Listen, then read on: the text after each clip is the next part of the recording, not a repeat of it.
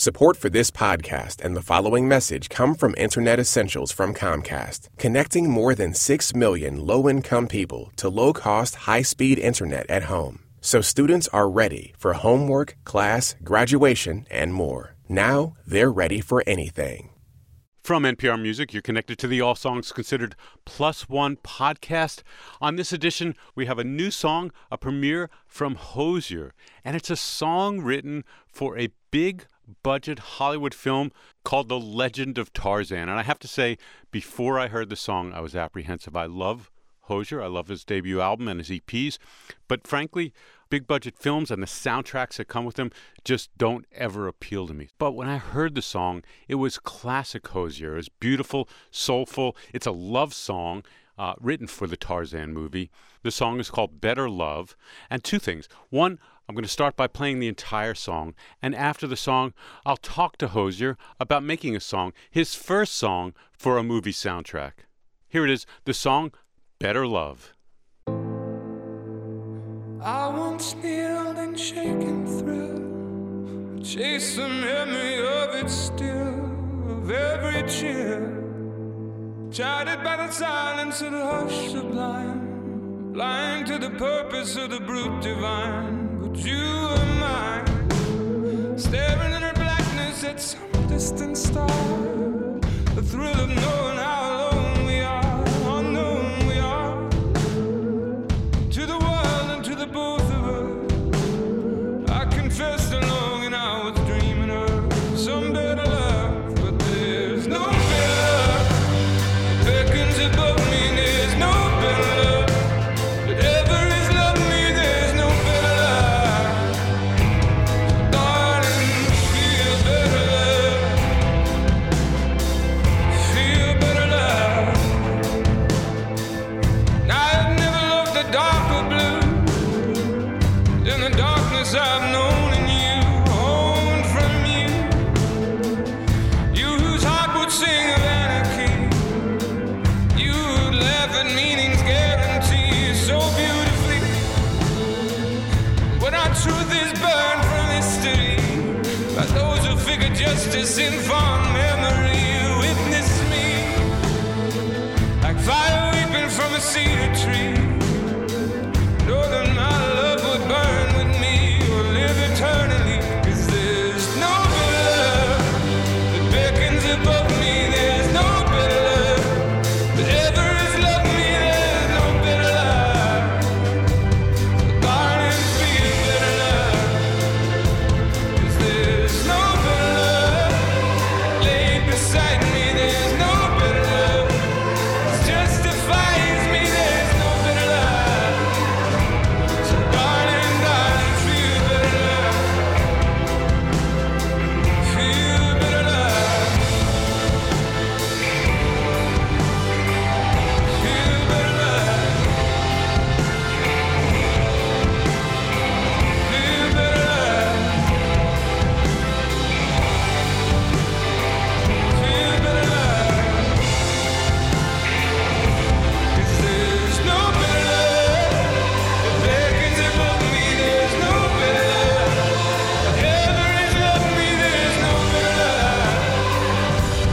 Darling, feel better love. 'Cause there's no better love that's laid beside me. There's no better love that justifies me. There's no better love. So darling, feel better love. Feel better love.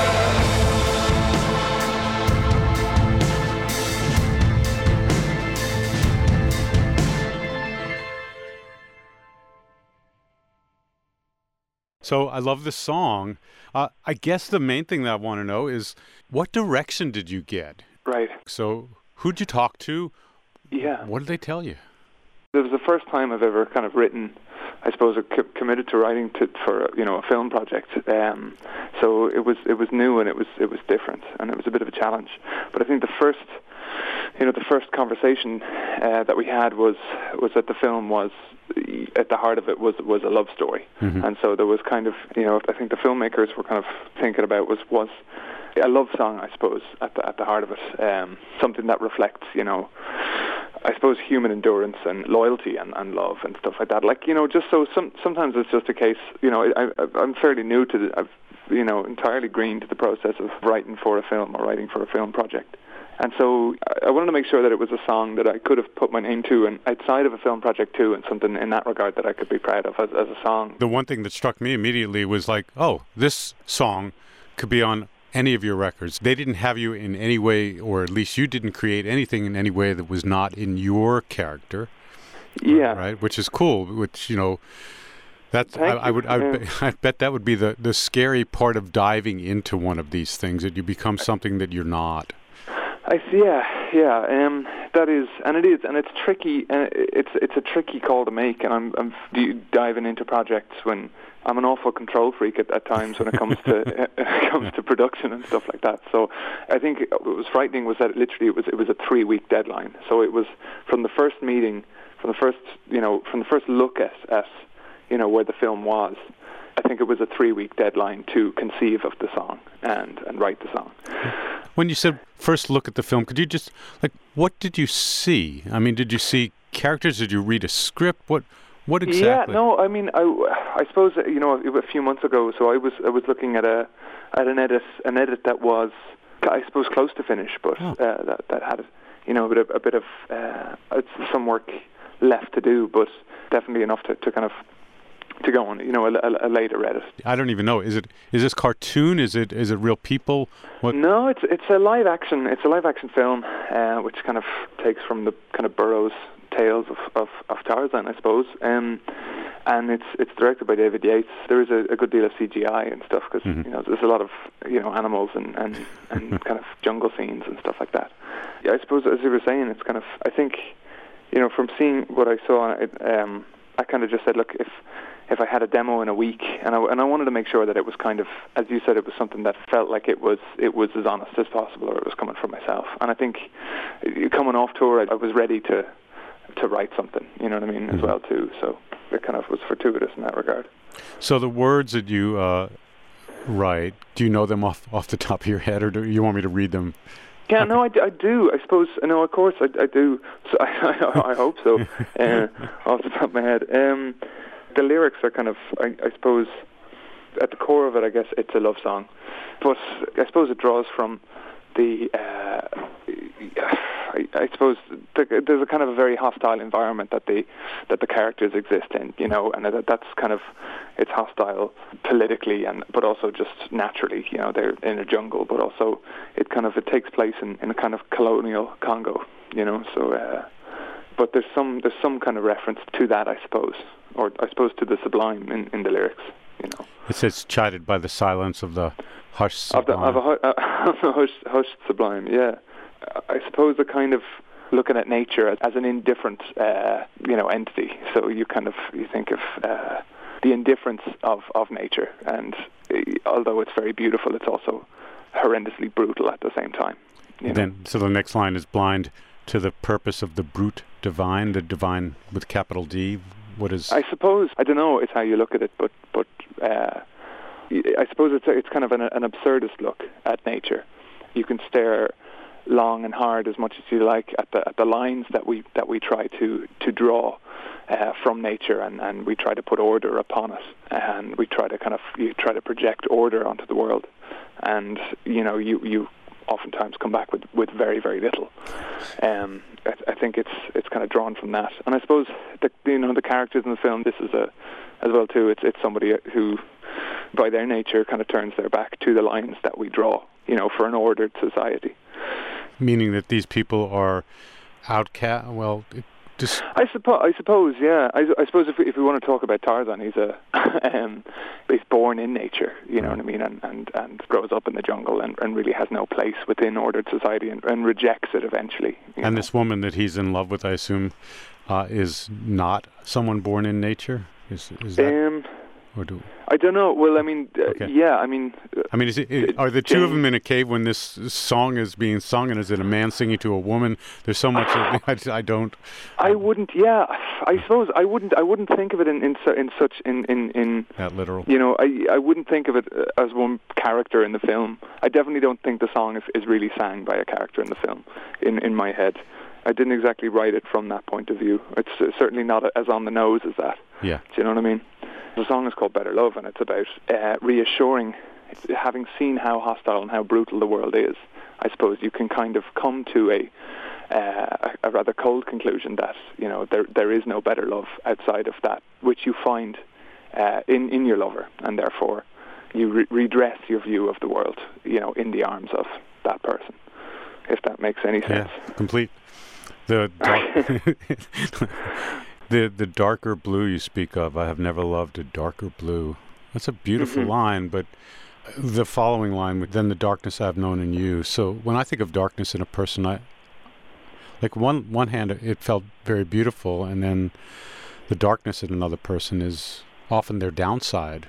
I wouldn't think of that. No, I think I don't know. In this regard, if we're talking about a darkness in somebody, or a darkness that, you know, and I think that's something that everyone relates to on some level, whether it's something that they see in themselves or somebody that they know.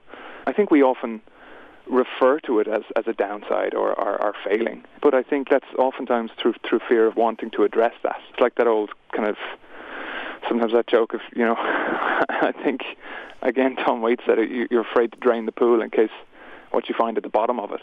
But I think oftentimes, you know, it's sometimes within that you find your greatest strength and you find your greatest mettle, you know, but it doesn't necessarily have to refer to darkness in a bad or evil or malignant way, but it could be that part of us that is maybe a little bit, maybe, you know, that challenges the other parts of ourselves or challenges the way that we see things, you know, that maybe that little shred of whatever part of you that might be iconoclastic or reels against other things that you accept. Have you seen either the demo or this full version in the film yet? I've only seen a snippet of it. So I mean, the premiere is actually coming up in LA. So I'm looking forward to actually seeing the fully finished product. Oh, that's exciting. Yeah, I'm in Ireland at the moment. I'm flying to LA tomorrow to kind of kick off some stuff. But I'm looking forward to it. Did the film make you think of either or like the arrangement in any different way? Did you go and try to do something that you hadn't done before and was inspired by the film to do that? I suppose so. I mean, so the score is composed by a guy called Rupert Grigson-Williams, who is fantastic and really helpful, really great to work with. But it's a big, bombastic score, you know, there's a lot going on, it's a lot of drums, it's, you know, highly energetic. And I suppose it was important that the song coming out of that, whether we move from the score to the song in the film, that it's not completely at odds with that, and It's something that, you know, is appropriate. So it's the first time I'm kind of working with orchestral stuff for me, you know, maybe beyond, you know, cello and strings, but we did a session in Abbey Roads for this, which was... That's exciting. Which was exciting. It was a dream, yeah, even to be there and experience that. But with the help of Alex Ryan, who's my bass player, who I think you've met, but he is a fantastic arranger and composer, so he arranged the orchestral parts for that, which was great. Well, I'm thrilled about this song. I really was apprehensive. I love you dearly, but when I hear there's you're doing something for Tarzan movie, at the first moment I have to say I winced. But when I heard the song, I was thrilled. Oh, cool. Well, thank you. I hope you understand that sentiment. I do. I understand apprehension. I suppose, yeah, it is.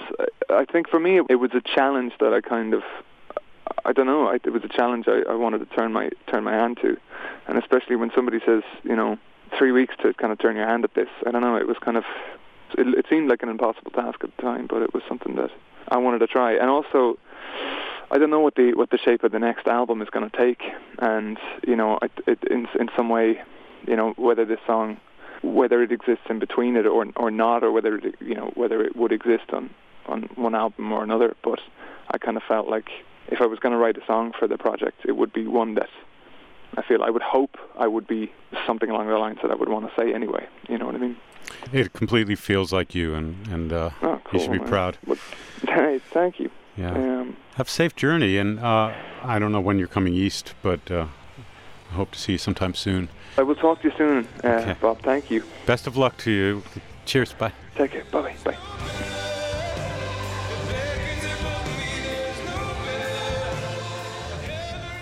Hozier. His new song is called Better Love from the Legend of Tarzan, and we have an exclusive video at the All Songs Considered website.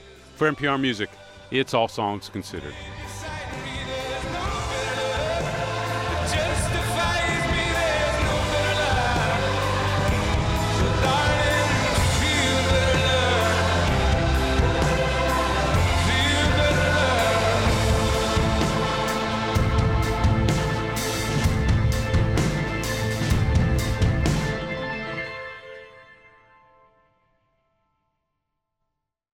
Thanks for listening. Check out all of NPR's podcasts at npr.org/podcasts, including 8 of the country's top 20 podcasts, according to Podtrac's podcast metrics. That's npr.org/podcasts.